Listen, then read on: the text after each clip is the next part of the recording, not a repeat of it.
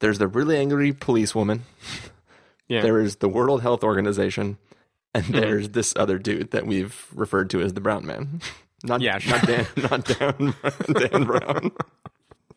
Let's just call him Bashar. I think me ironically calling him the Brown Man is going to backfire now.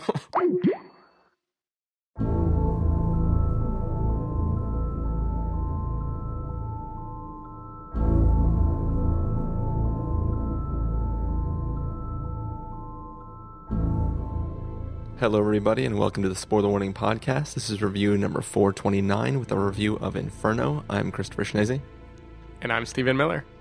And if you're joining us for the first time, the Spoiler Warning Podcast is a weekly film review program. Each week in the show, we're going to dive in, debate, discuss, and argue over the latest film releases coming to a theater near you. This week, the third installment in the Dan Brown series. Oh, yeah. This is Inferno. Yeah, so are you excited to get into this puzzle-solving extravaganza? Oh, I'm excited. I can't wait. Especially, so yesterday, leading up to watching this, I realized I had never seen Angels and Demons. And in fact, I realized I'd never seen the original Da Vinci Code, or if I did, it was like on TV and I wasn't paying attention. Yeah. So I almost watched all three movies yesterday. But the original Da Vinci Code is like 3 hours long, and I couldn't bring myself to do it. So I figured, look, when I was younger, I read the Da Vinci Code, the original book. I can cross that one off the list, go straight to Angels and Demons, and 6 hours later, my brain is completely frazzled. Did you also QC the one book that we used to have at the office about the Da Vinci Code? I think I did, yeah. Okay. Yeah, I think I remember that. Good time. Was that book all about how Jesus didn't have a wife? Probably, yeah. But yes, so sorry, you didn't rewatch. I didn't rewatch the first one. I rewatched the second, and then watched the third in the theaters. Oh man, this is what happens when we record multiple episodes in a row on a Sunday morning. Yeah. 3 p.m. in the morning, baby. Yeah. I don't know. I'm just so frazzled after watching the world almost get consumed by an inferno that, maybe it did get consumed. I don't want to spoil the movie for you.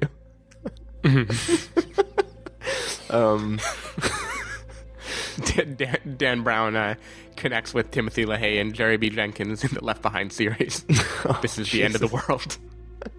All the best books your grandma reads. Yeah. All the things that you can read in an airport while you're waiting for your flight to arrive. But yeah, we're here to talk about this movie, Inferno.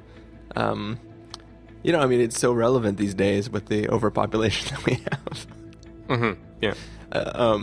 But yeah, what do you say? I don't know where I'm going because I'm delirious because I have this amnesia from being shot in the head. I can't really remember. What do you say we get into this episode? Let's do it. All right, we're going to play the trailer for Inferno and then come back and give you guys a review.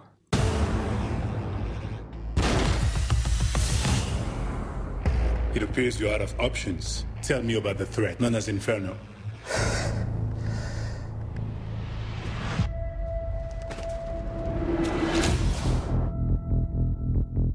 Professor Langdon, we need your help. 3 days ago, a man killed himself. We think it was part of something much bigger. There was a package in his pocket. And what was it? It's Dante's Inferno. Dante defined our modern conception of hell 700 years ago. But these circles of hell have been rearranged. Why Dante? Why this map of hell? Dante. Dante's death mask. Yes. We've got to get to Florence. I need access to the Dante mask. The Dante mask is no longer here. It was stolen. Here's the security footage. Professor? That looks like you. I have no memory of taking that mask. You did. I just saw you. I want to know what I'm involved with. Why was someone shooting at you? Everything is out of focus. Professor, you are having visions, aren't you? The people behind this would do anything to protect the truth. You have no idea what they're capable of. This is what I have been seeing. Look, look, look. This is not in the original painting. Here's another one. Prophecy. Oh my God. Dante's Inferno isn't fiction, it's a prophecy. Someone created a plague. Our population is spiraling out of control. Inferno is the cure. They're gonna wipe out half the world's population unless we find this virus. They left a trail. You won't be able to trust your own thoughts for a while. Human lives are at stake. If a plague exists, you know what governments will do to get it. The professor has become a liability. Go, let's get him. Here. There's always a way out. It's nice to have you back, Professor. If this plague is real, And we only have 48 hours to stop an extinction-level event. I will do everything I can to find it.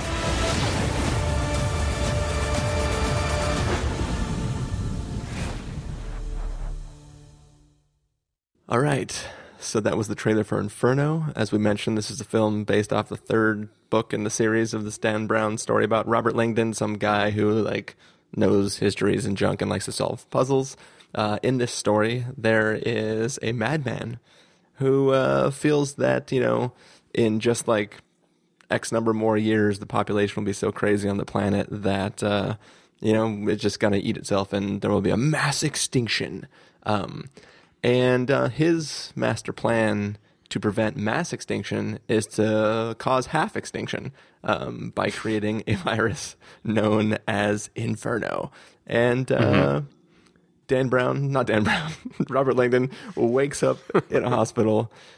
He has clues, discovers that this virus may be released, and has to go trouncing around Europe trying to stop the virus from being released.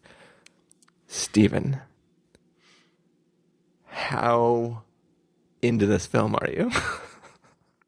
Oh, I'm deep in it. I've got pictures with string. Things are all connecting. Irfan Khan was a tiger in The Life of Pi. Shere Khan is the tiger in The Jungle Book, played by Idris Elba, who's Stringer Bell in The Wire, Diving Bell in The Butterfly Effect, Ashton Kutcher, Steve Jobs, Apple, Eve ate the apple, Eve from WALL-E by Disney, Rogue One, Felicity Jones is involved somehow. I don't know where to go from here. But it's all starting to fit together. I think you've cracked the case. My brain is so empty from watching these movies. I think what I forgot is how much worse these are than the National Treasure movies. No, I was not joking with you when I told you chase it with the National Treasure movies, because first of all, the first National Treasure is legitimately, I want to say good, but it's been a while since I watched it. The second one is a weaker version of the first, but those films are doing something interesting, and these films are not. Keep going. Yeah.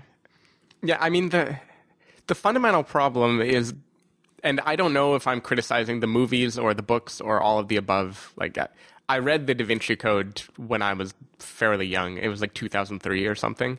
And I liked it fine back then as a ninth grader or whatever I was.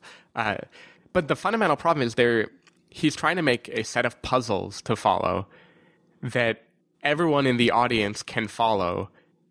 And yet the guy in charge at the helm, Dr. Robert Langdon, is a super genius who has to piece it together out loud along with you.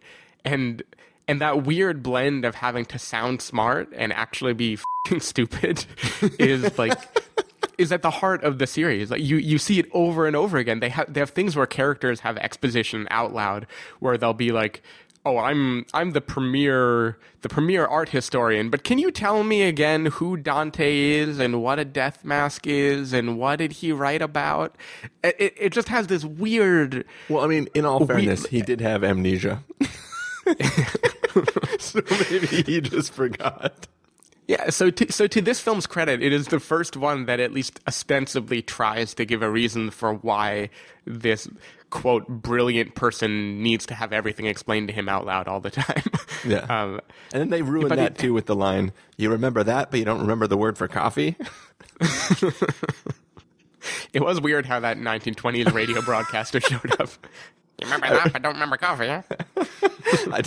As I was saying it, I kind of was like trying to back away from that voice, but that was actually a Felicity Jones impression. Spot on. But it just gets so tiresome. For all its flaws, the original Da Vinci Code, because it was the first, the book came out before the first National Treasure came out, so it might have been the first major thing in pop culture to take places and artifacts that people are aware of and try to imbibe it with some hidden mystery, right? and it's clear why that works sitting in an airport bookstore waiting for your plane to take off, right? There's something to read every 10 minutes where a new clue will emerge, and Robert Langdon will get to visit all these famous places you've heard about before, and it can sustain enjoyment for maybe an hour or two. But in movie form, these are just so boring. I don't know how to stress how horribly boring it is to watch these people piece together a puzzle that you don't care about, that you couldn't possibly know the answer to, that the architect of the puzzle would never have created. And I don't know. I find these movies just completely tiresome, and this is no exception. This movie was a completely joyless ride for me. Yeah, I mean, I think it's probably safe to assume that we've had more joys so far while recording this episode than we did from any bit of all three movies in this series. Yeah. I think that's fair. But I think for me, I remember people talking about the Da Vinci Code when it came out, like the book. And then when the movie was coming out, people were like super excited because the book's so good. And it was kind of funny to me because I, regardless of what order they came out in, I feel like I had seen National Treasure before I had seen the Da Vinci Code. The movie came out before the Da Vinci Code movie. Okay, cool. Okay, gotcha. Yeah. So I remember seeing National Treasure, and I liked it a lot because I'm totally on board with taking what excites me is when you take things that are out there in the world and you come up with significance for what those things mean, and that there are all these puzzles. Like instead of a person creating a series of puzzles and leaving them in the world, that's different than these. And I triggered Siri on my phone. Thanks, Siri. And I just triggered it on all of your phones too. Did you want to commit genocide on half the population? It's That's my Siri. I do not want to release Inferno. My Siri is only slightly better than your Felicity Jones, I think. But anyways, yeah. So the narrative in that is more fun because it's it's people are looking for a historic treasure that's hidden, right? It's not like a person who created a weird narrative, like a character who created a weird puzzle based on some history that is really just hiding nothing, right? Like in Inferno, there is no there is no actual connection to Dante other than the person who made the virus likes Dante, likes Dante's depiction of hell, and wants to create that on the planet, right? That's the whole connection, and that, from a basic standpoint of why does this puzzle exist is sort of silly, right? Like this is almost like a reaction to the other films, right? Like, what if we took this character and gave him a regular mystery that doesn't relate to history, and it's just like a separate puzzle that he has to figure out? That's the kind of story this is. And like one of my favorite game series is the Uncharted series, right? And in that story, it's like a character who thinks he's descendant from Sir Francis Drake, and he goes on an adventure to try to uncover the lost city of El Dorado, right? That's the first game. And this is a person who is a treasure hunter, and he's deciphering puzzles that were left by the people back in time who amassed this great wealth of treasure and hid it, but literally chose to leave a map to find it, right? That's what these stories are. And it's great to see a person, it's just an explorer who is solving things like that. That's why Tintin was a great movie. because it was basically like Uncharted the movie, which they're still trying to make, and it just got a new director attached to it, but probably still won't ever get made. But like those stories are fun because it's an adventure film. These are like these mysteries that don't pan out into anything really interesting. Like, I mean, to this film's credit, it sort of reduces it down and just says like, oh no, this isn't a mystery. This is like an episode of 24, but instead of Jack Bauer, we have Robert Langdon. Yeah. And instead of like hacking emails and like using satellite surveillance, we're just solving this Dante puzzle that some dude left for his followers. And it's like, it's weird that like they could have like, it's like, this character doesn't belong in this movie, right? He's the person who showed. This is like the spin-off movie where he's brought in halfway through to decipher one clue, and then Jack Bauer goes off and tries to save the world. But instead, the whole film is this really like insanely convoluted plot that is so unnecessary. Like, but that's Angels and Demons too. In Angels and Demons, he's brought in to decipher a clue that like anybody could decipher. He literally uses none of his art history knowledge for it. Yeah. And then for some reason that means he's the one who is running around trying to like stop bad guys from murdering people. It's just a completely absurd setup for a movie. Yeah. And I mean, in all fairness, in this film, he is less trying to solve the case. Like part of the reason he's running around is because he thinks somebody's trying to kill him. So he like, it's not like he was like, oh yeah, let's go do all these things. It's like, no, people are trying to kill me and also kill everyone else. So I can't just pass this off to somebody else because the person I'm passing it off to might be trying to kill me. So like you kind of buy into why he would want to help. I mean, it makes zero sense why Felicity Jones would want to help him, other than the reasons she does. But like, spoiler, there are reasons. There's so much unnecessarily convoluted stuff in this film that it's like no, you have a straightforward plot for the first time ever, but rather than just take that straightforward plot to its conclusion, you have to add in all this stuff to try to mix it up because you think you're being clever. And maybe in book form, when like by chapter to chapter, like I imagine that in these books, like every chapter ends with a cliffhanger. And you're like, oh shit, I gotta turn the page because this is rad. But in the film, like it's just like, hey, this guy left a path to this thing that's gonna kill half the planet. Should we like follow that and hope that he doesn't? Like, if the character had not committed suicide at the beginning of the film, no one would have knowledge of the path, and he would have just released the virus and killed half the planet, right? The only reason this film even exists narratively is because the character got somehow thwarted, and somebody else is now trying to carry on what he tried to do. Yeah. And I mean, we can criticize that, but like there clearly could be plenty of very fun action adventure movies with thinner premises than that, right? Yeah. Where it's just by the luck of the draw that the person left a ticking bomb that we get to hunt down instead of, the person just doing the thing. Yeah. And here's the thing too is sorry, keep going if you were. I was just going to say that's fine. That's like every superhero villain ever. Yeah. But you need to give us some superhero fun to go along with it. Yeah, no, I what I would love is you could take the same basic plot of this film, right? Everything is the same. But what you do is the main character literally is like a Joker type person, and he's been caught, he's been thwarted, but the device is still live somewhere in the world. And he is giving clues to where it is. And, since we can't like waterboard people anymore, he's basically just giving Obama. That's right. We'll be waterboarding plenty of people when Trump wins. But anyways, sad joke. The joke in the last Howard episode. First among them. Anyways, but basically, we have the guy in custody. We've technically stopped him, but it's still going to go off.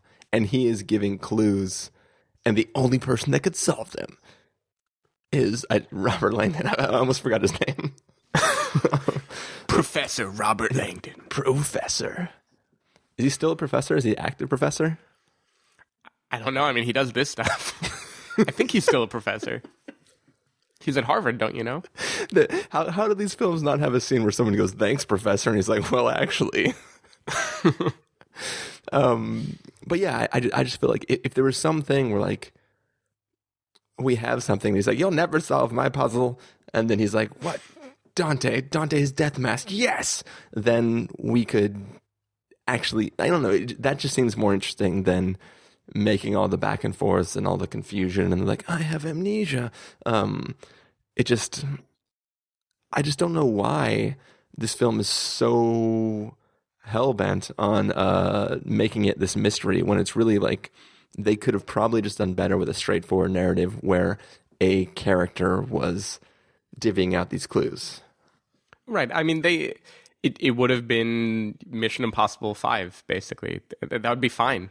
Like, just give us one of those movies instead, where you're following this trail, going from place to place, shooting on location, but you don't need to pretend that it's some amazing art-related mystery. Yeah. Because in a 2-hour movie, you just can't sustain that. Like, the mystery always comes roughly 10 seconds before the answer comes. So there's none of the joy of actually being curious about anything. Yeah.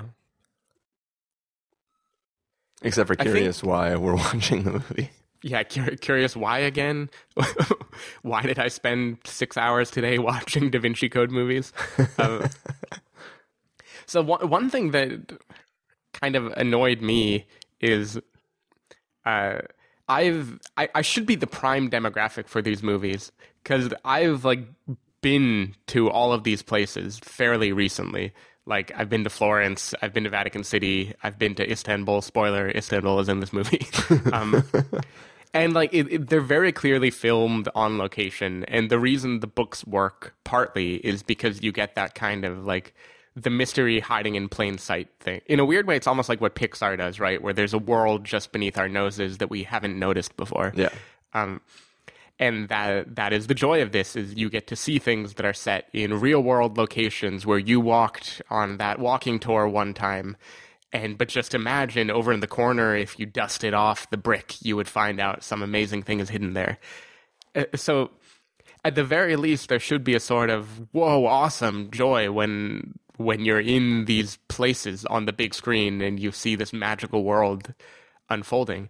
But it fumbles them completely. I mean, if you've been to any of these places, you would know that every single thing they mention and the new place they go to is like the number one thing on TripAdvisor in that location. It's like not even remotely deep. It's like, but I'm in the number one museum in Florence. Where could the thing be hidden? What about the number one building in Florence? Oh, but then oh my God, in spoiler, I have more specific rants. Basically, I would at least have thought that Dan Brown would dig in and make something like little Easter eggs that would be interesting to people who maybe are more familiar with these places and these works of art. But he did the opposite. It's like he just browsed Wikipedia and was like, okay, that's a place, that's a place, that's a place. I'm done. I got 3 places. we haven't read the book, so for all we know, in the book version, there are more deep cuts, but for filming, they couldn't actually get those locations, so they kind of chose something that is roughly close to being at least in the same place. Yeah, okay. So I'm going to use Dan Brown as a stand-in for Ron Howard and David Cope, the guy who wrote the screenplay. But some combination of people who made these movies, like, I don't know. Almost anything when it's set in a place that I know, I get some thrill from that. Like movies set in San Francisco, I tend to give them a bump up just because I love seeing them walk around locations that I'm familiar with. Like that's why San Andreas was so much fun. But this just falters that completely because there's no joy. There's no joy in watching the characters discover a thing. There's no moment to pause and be curious before a thing is revealed. It's just run. And I don't know. I'm just tired. I'm too old for this shit. Or not old enough if my audience is any indication. Yeah, that's how I was too. Like, there was just a ton of old people had to be a combination of Dan Brown and Tom Hanks, right? That's what I assume is. Ron Howard probably draws a few people too. Yeah, but I feel like older people, they're just happy that they're just sad that the movies are talkies. You know, like they're probably not paying attention to Opie's directors. making movies now. Opie from the Andy Griffith Show. Isn't that cute? There was something I wanted to bring up, but it this damn amnesia. I can't get it out of my head. Is it brown? No, Do you drink it in the morning? Yeah. No. It was actually related to amnesia. So one of the recurring things in this film is that he keeps having these visions, right? And they're visions of like sort of Dante's depiction of hell. Dante conceived the modern blah blah blah blah blah, and stayed with us ever since. Dante, Death Mask. So he's having these visions, right? Which like this is the first of all three that has zero religious significance to the actual events that are taking place, right? Like the other ones all have things to do with like the lineage of Christ or like the Pope and like all this stuff. There's religious reasons for things to be happening, or at least ostensibly they do.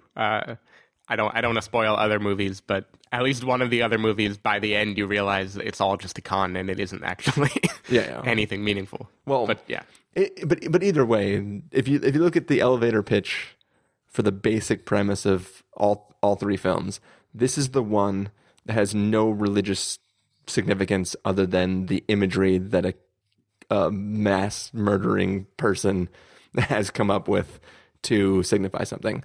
So he's having these visions, which seem supernatural, but they're explained away by the fact that he has head trauma. Yeah. So that's fine. Okay. So it's not supernatural. It's just head trauma. But even taking it as just head trauma, if he's having these visions, it means he got far enough in cracking the case that he has the visual representation of everything already done with, right? So technically, he's already solved this mystery before the beginning of the movie, right? That's the only thing that makes sense. Yeah. It much like Angels and Demons, I would say maybe the second plot twist, because there's a few, there have to be. It's a Dan Brown movie. The second plot twist completely takes away the believability of the premise of the movie. Yeah. We don't even have to give away the like heavy twist in this one, but basically, even just assuming head trauma, they don't do anything with the visions. I would have thought at least this would be like, did you ever see that episode of House's Head? Is that the one where he's trying to remember what happened on the bus? Yeah, exactly. Like this could have been that episode at least, right? Where he's piecing together from his memory and he has to kind of interpret things through this stylistic lens of Dante to get at the truth that led to that image. And, that would be hokey, but at least it's the one conceivable place where a person would be using these archaic art history clues would be if it's his own brain, because his brain is like filled with archaic art history. Yeah. But it doesn't use those visions for anything. And B, due to various twists in the film, it makes absolutely no sense why he's having these visions at all. Yeah. Like he is seeing things that relate to a video, among other things, that he has never seen before.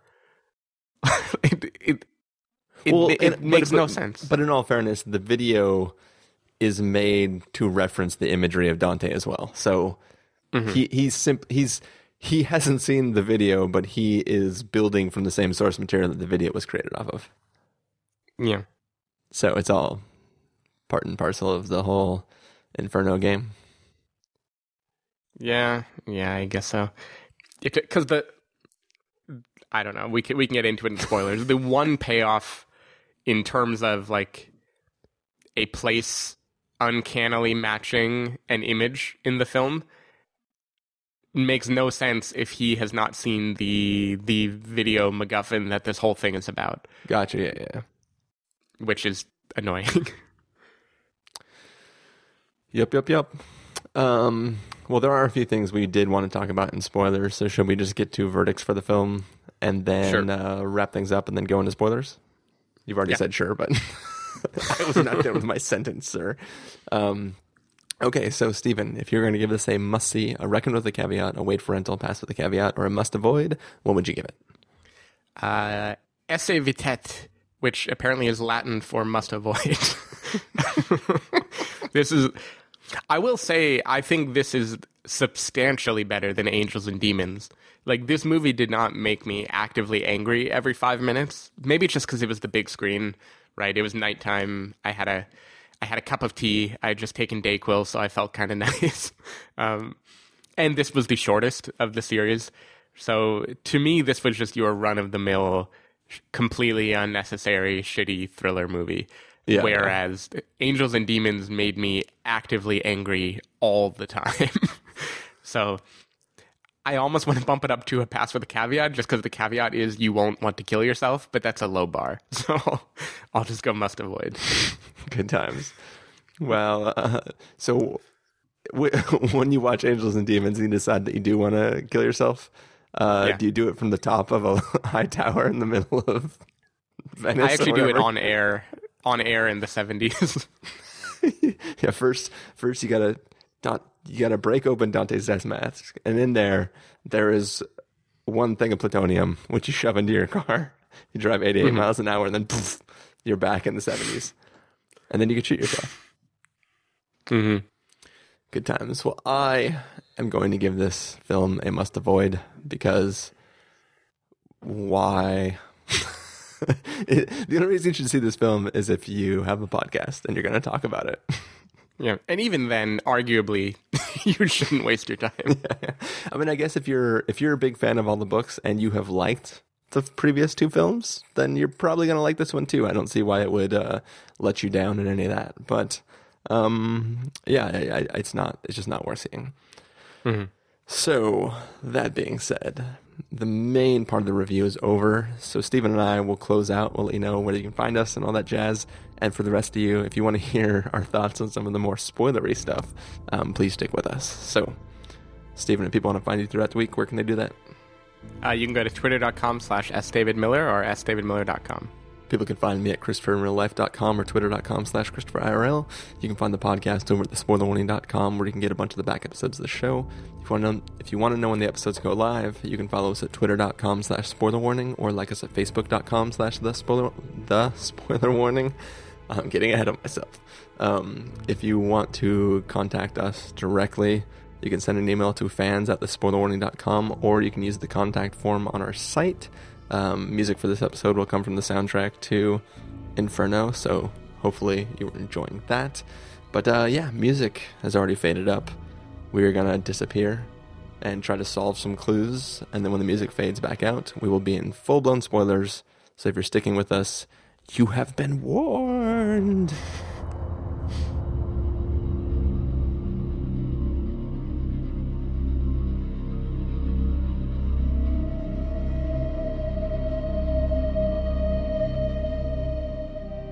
Alright, so we are back. This is spoiler territory, full-blown spoilers for Inferno. So if you haven't seen this film, then you are in the danger zone right now. Robert Langdon's going to be solving the shit out of your brain now.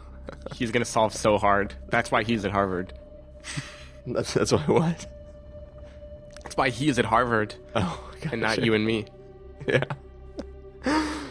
Well, Stephen, let's get into this. So, do you want to sort of just walk us through each of the twists in this film? Yeah, sure. Let's see. I mean, the first twist, the brown guy is bad.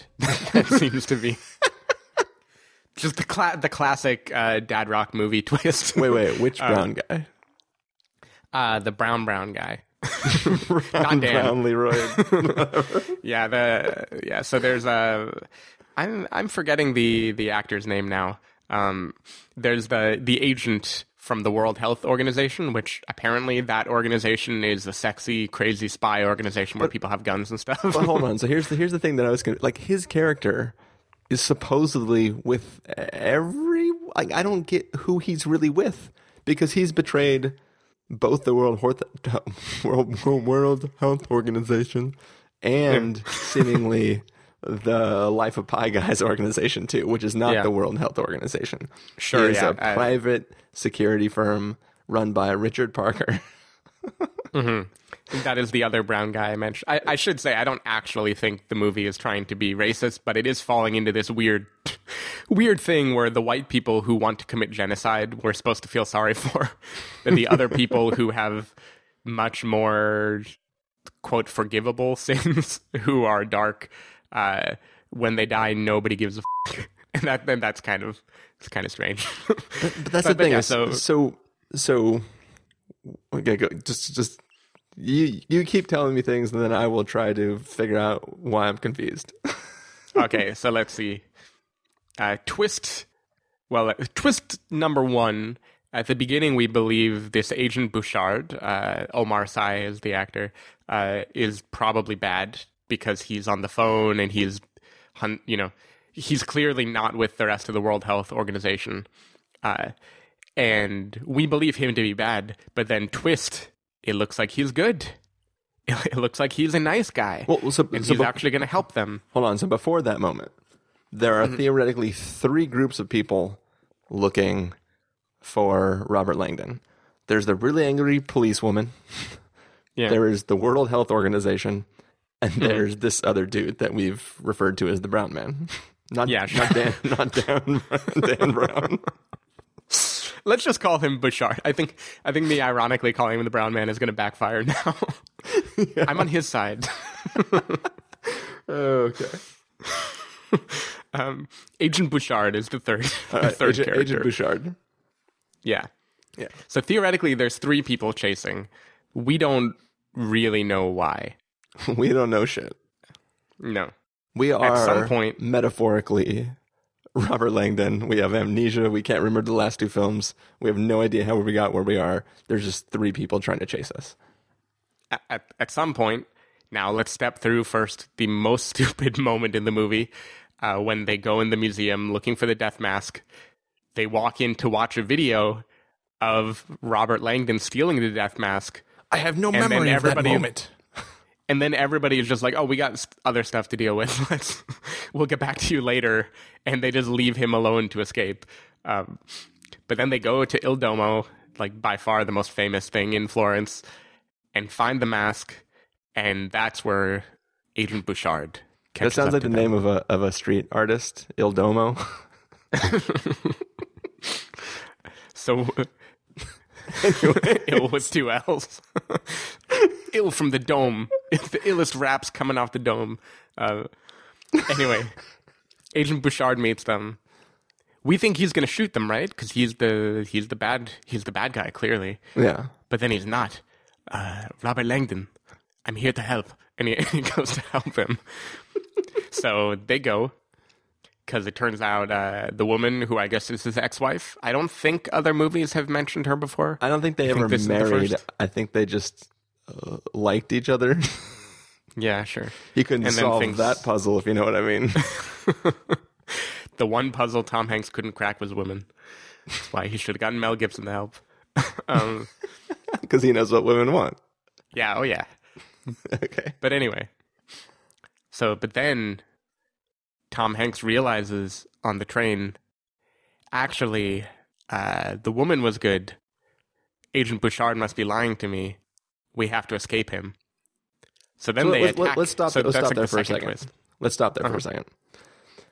So he remembers because she showed up and then he woke up in a hospital that clearly, simply because Agent Bouchard said, I'm the one who invited you to Rome or whatever. Simply because he said that.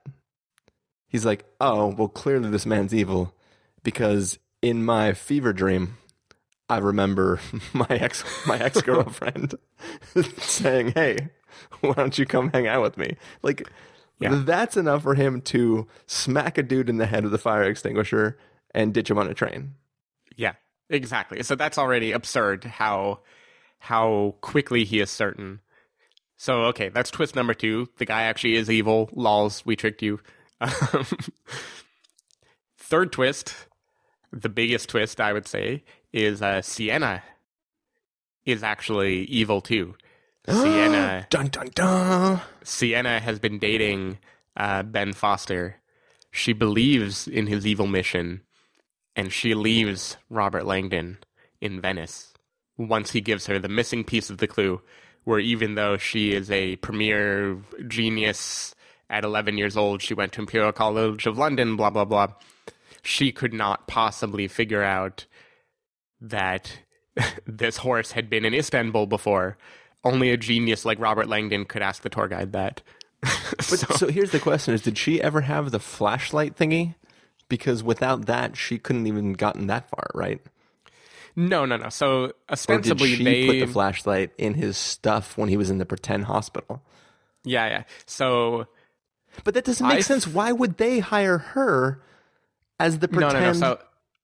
So the World Health Organization got the flashlight from Ben Foster, presumably. They brought it to Tom Hanks. They want Tom Hanks to solve it with this flashlight. Yeah. So Felicity Jones hires Irfan Khan to get Tom Hanks and the flashlight because only his thumbprint can open it. And clearly, while he's passed out, they can't just use his thumbprint, right? They need him to be awake so his thumb works like a thumb. I don't know. Yeah. But so whatever the question is, if Ben Foster was not willing to share with Felicity Jones what his actual plan is, do you think he would have told her about the con dude's organization at all? Like, is that part of the puzzle? Like, by the way, I've been hiring these people to hide all my shit this whole time? I don't know. Presumably she knew about them already. Because she knew to contact them right away. So did she actually contact them right away? I think so. So Irfan Khan, who he was bad, but now it turns out he's only kind of bad, right? That's like a mini twist. Well, he's bad, but he didn't know what the plan was. He was just doing his job. Yeah, I mean, he's fine with killing people, but not that many people. So he... First they came for Inferno, but that did nothing. So he is telling Agent Sinsky, or whatever, the truth, which is that Felicity Jones came to him the day after Ben Foster died, saying, I need you to help me get Robert Langdon to help me solve this, because I'm a genius, and I basically did all the solving, not him, but I need him because I refuse to thumb rape him. Like, he needs to willingly put his thumb on this thing in order for it to open. And then I'll solve it out loud with him, have him help me get all the missing pieces, and then I'll leave him stranded somewhere. She knew from the beginning this is what she's going to do.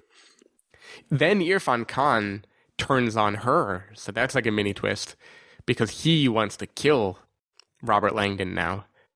And when she realizes he wants to kill Robert Langdon, then she turns on his organization and wants to kill the policewoman. See, I didn't even... Is this all making sense? No, because what happened is Khan had decided... He had decided that, like, oh shit, everything's gone south. We need to just clean it up. Like, we failed the mission, let's just clean it up. Because that's what he does. He's a contract killer guy. Calling George Clooney. So... because I'm lost now. Michael Clayton or whatever. Oh, yeah. Anyway. Didn't see that. Anyways, so the whole plan, like, he didn't want to kill Robert Langdon because he wanted to. He just had to dispose of the evidence. And he, like, basically their whole plan went south. So the only way to, since they already convinced him that he was, like, people already think people are trying to kill him. So by killing him, it just ties it up in a bow, like he was killed. Mm-hmm. I didn't think there was any sort of, like, it was anything other than that. So I don't think there was ever a point where Felicity Jones wanted to kill Khan. She just wanted to release the virus. No, sure. She wanted to release the virus, but I think before they were fake running away from the police officer. Yeah. Because it was squibs, it was fake. She wasn't actually trying to kill them. And Felicity Jones was an accomplice in that to try to get Tom Hanks to trust her. Yeah, but I think she eventually realized when pillars were exploding with bullets that it was real. And that's when she reacted in actual self-defense. Sure, yeah. I think she but just I don't think she's afraid that she is going to die. But anyway, yeah. Not a big deal in the context of the movie. But basically, everybody's double-crossing everybody. Shit is getting real. So, Sienna has now left Robert Langdon / Richard Parker. Those names are so similar to me now. She left him. Then Agent Bouchard shows up. And so at this point, you kind of want to think, oh, well, I guess maybe he's good, right? She pulled a con over his eyes. But no, Agent Bouchard is also bad. He's just working for some other third party. Probably an African dictator. I think we can assume that from he's Dan Brown. He is an actual mercenary for hire who wants to sell the drugs. He is literally the person we thought he was the first time. And he also has a philosophy of like, everybody dies, Richard Parker. Yeah. It's just not the genocide one. Okay, so here's the... Okay, let's back everything up. Let's just put all this craziness on hold. The master plan is that this virus Inferno will kill exactly half the population of the planet. Mm-hmm. But it's constantly said, as soon as we release this virus, within 48 hours, 100% of the world's population will be infected. Yeah, so apparently it's like a coin flip virus where half people survive and half don't. Yes. In what universe does that make sense? He is a biotech person. But biotech people can do this. Yeah, but that's the thing. It's like all they need is one scene where they're like, well, it turns out this will only kill people who don't have this food in their whatever, and then then it becomes some racist thing where they're killing certain countries, but not like there's. What are they also going to release a cure and something? Like you can't control. Like it would also be a different. Apparently, they just know. Yeah, maybe there's like a latent gene, a recessive gene that half the population has that would make them immune to Inferno. But even the master plan could have been, hey, this will literally kill every population on the planet with an airport.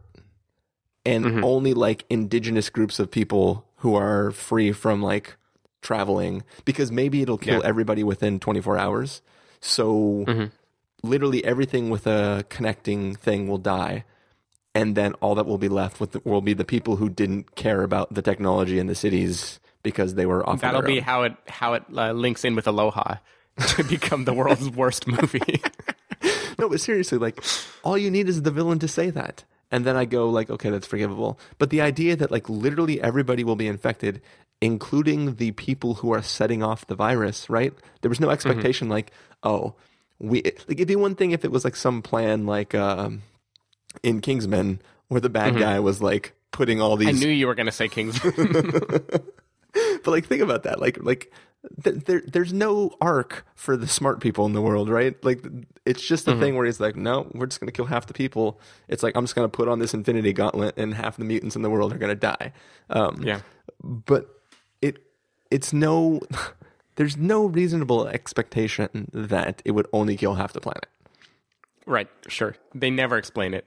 I assumed there was a scene that they cut where he describes this very specific virus they developed that has a tunable sort of coin flip where for some percentage of people it will be fine and for another percentage it will kill them. But you could do that. You could say statistically there is this gene in DNA that does nothing. And 50% of the world's population statistically has this gene. It's a dormant gene that does nothing. Our virus targets only people with that gene. And then I go okay, that's stupid, but at least you explain that. Yeah. Yeah, I don't know. Maybe they had that and they cut it, or they just never had it.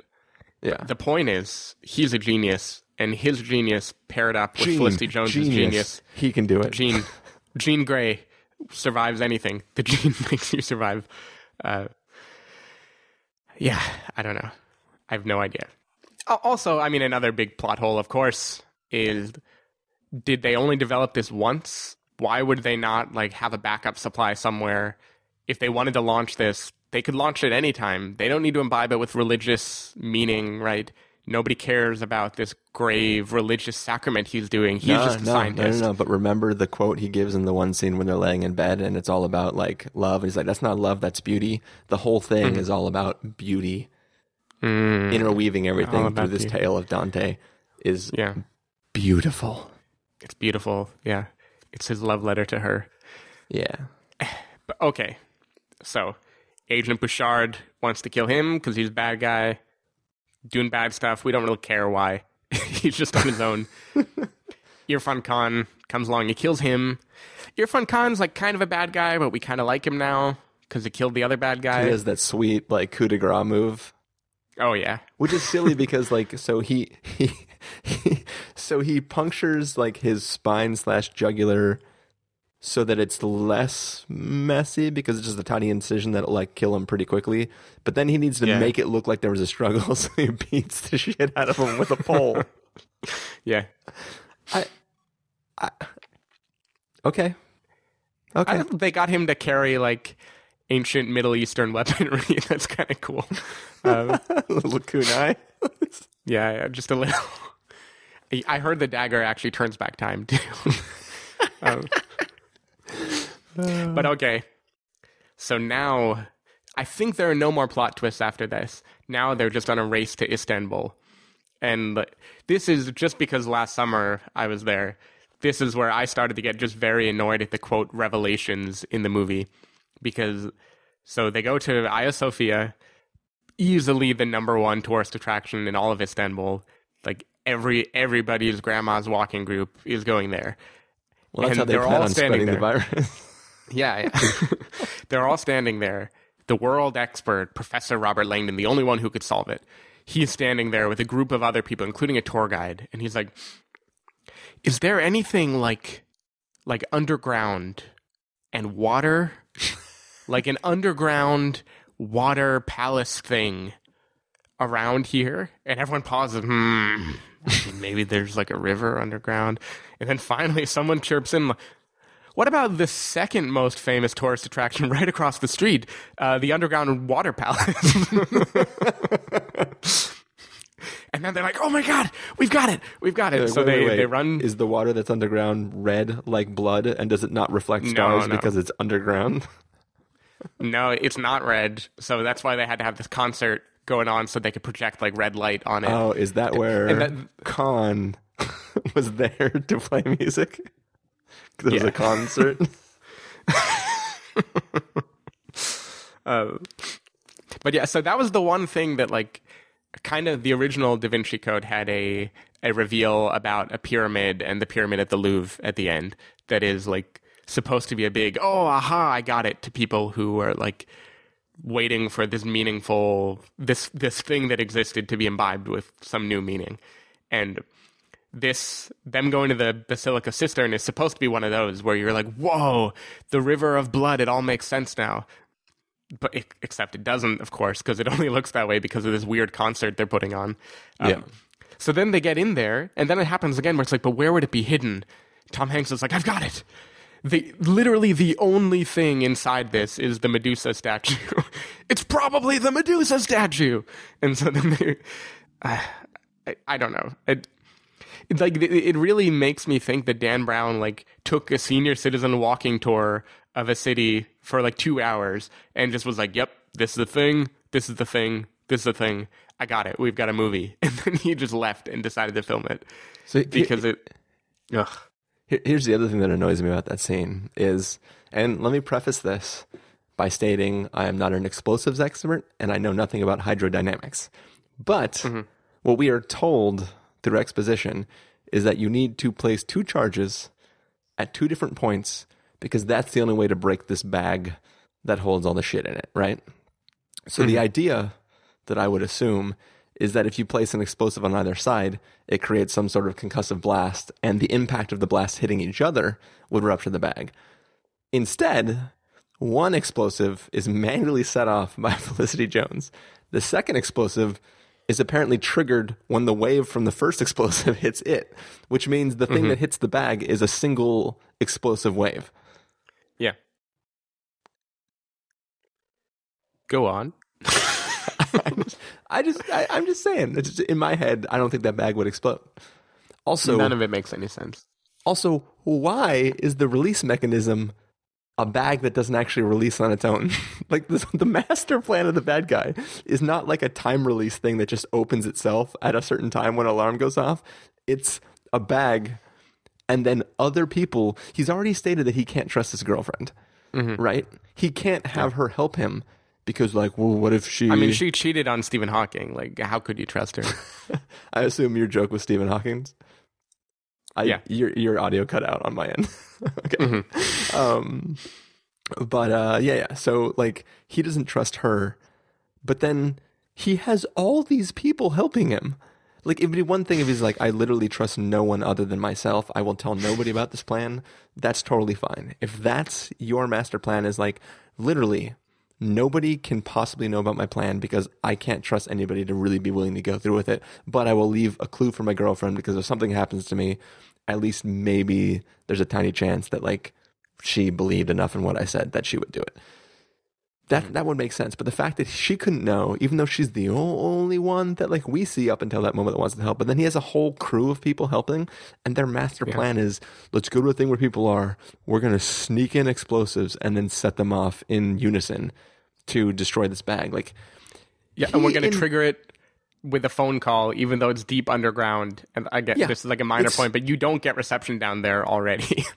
But it just, to me, these are apparently geniuses on a scale that can create a virus that knows when half the world's population is dead and then just cannibalizes itself and disappears.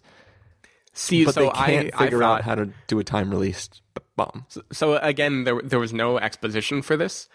I thought the bag was on its own going to deteriorate around midnight, and this bomb thing was a fallback plan that he had made just in case anyone has to trigger the bag ripping, because she can't just dive down and rip open the bag for some... I don't know. Yeah. So your was, idea is again, that like the chemical virus itself is eating through the bag. Yeah. See, what they could have also done is just take another beat from Tintin where they knew a certain group was going to be playing in that orchestra, and one note in the song creates a frequency that's high enough to break the bag. So it's all coming down to like, we have to get the bag before they get to that bar in this like 24 It's hour. also weird because they're trying to imbibe this moment with a very sacred significance, right? It's going to happen at this time on this night. But it's a silent thing, the virus. The whole idea is people will silently get it and go back home to their native countries and then infect everyone else with it. Well, no, I didn't see the date as being significant. I just thought the whole idea was that this is literally a thing that happens at a certain time and people come from all over the world just for this night to partake in this thing. So that if you wanted to infect the entire world, this would be the best opportunity. So like if it failed, he'd have to wait another year to try to release the virus again. Yeah, I guess so. This is the only thing that lots of people go to. Yeah. In the whole world. It's the only one that for sure at least one representative from every country shows up. I just don't understand anyway, because in the limit of time, everyone will get infected. Presumably, if you unleash it anywhere very populated. Well, I guess it depends on if it literally... Some people just apparently burst into flames. Some people get boils, and some people have their heads twisted backwards. Sure. Like if we're just assuming that like this virus that's magical and only can kill half the population just does it so fast that like it doesn't spread anymore because the virus needs living tissue and the tissue dies, and then I don't know. If your head is twisted backwards for more than 4 hours, call a doctor. Nice. The whole thing, and also this does lower the stakes substantially, because by the time the World Health Organization is there, they're trying to limit it being released, but presumably they could already quarantine all the people down here. Already it is not a worldwide virus anymore. Like the moment they knew where it was, the stakes are still high. They're the people in that room. But they are you're not. Just saying that they're like napalm the shit out of that building. Yeah, like Felicity Jones should already give up at this point because she does not want to just murder a handful of people for no reason. She wants this virus to spread and infect the whole world. Yeah. And now that the World Health Organization is there, that is not going to happen anymore. Which, by the way, they're like this.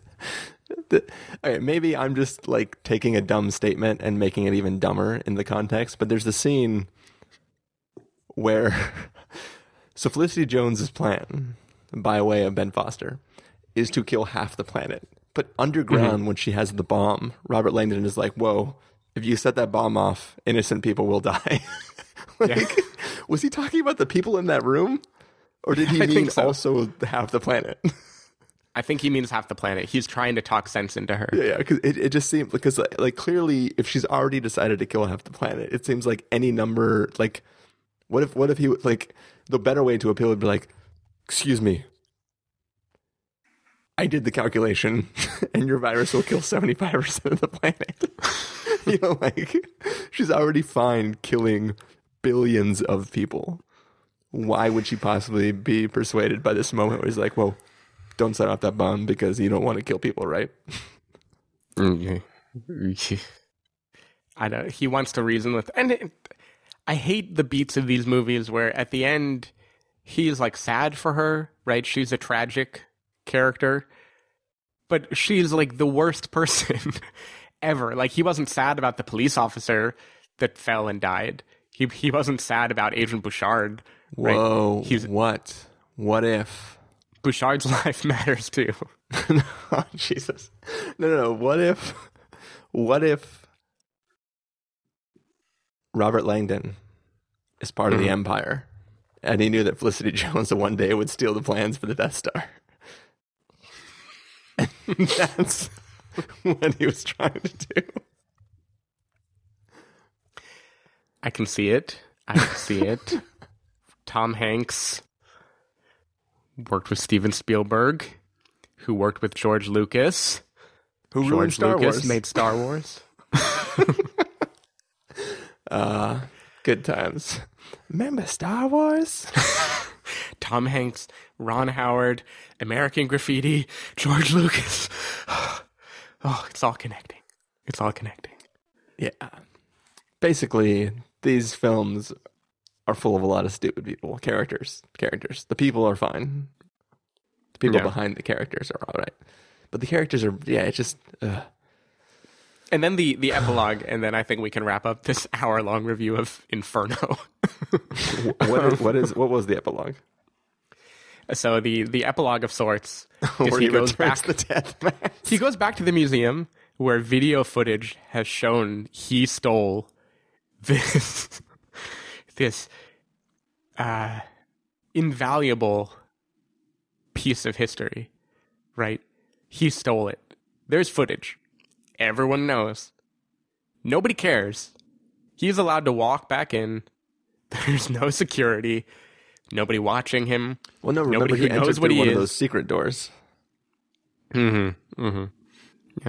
And then he returns the death mask. And then he just strolls away. And nobody's ever going to care that they have footage showing him like stealing this mask.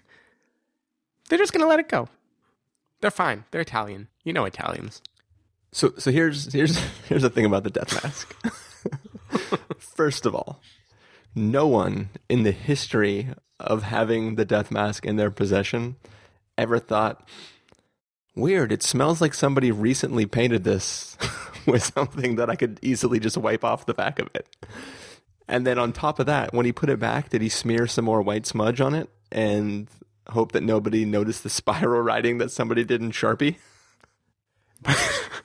I presume he wiped off the Sharpie writing, and when he returned it, it no longer had the white stuff on it. The white stuff was new. The white stuff was Ben Foster. So presumably Ben Foster broke in to the museum, temporarily took the death mask into his possession, wiped the back of it off, then wrote on it, and then put something on top of it again. Mm-hmm. That's what we're supposed to believe. Yep. Crazy, man. Crazy. But remember, Ben Foster does own the death mask, so he can do whatever he wants. He probably walked in and said, hey guys, turn off the cameras. I'm going to take this for a while. I forgot. Now it all makes sense. Yeah, because he purchased it and then had it on display. So he could just walk in anytime. That's right. The White Stuff, by the way, my second favorite space movie, second only to Apollo 13 with Tom Hanks.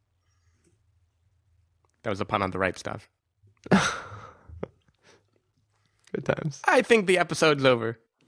All right. Well, thank you for joining me, Stephen. Thank you for having me. Thank you guys for listening. We will see you next week with a review of Doctor Strange. Bye. Why Dante? Why this map of hell? Dante's death mask. Yes. We've got to get to Florence.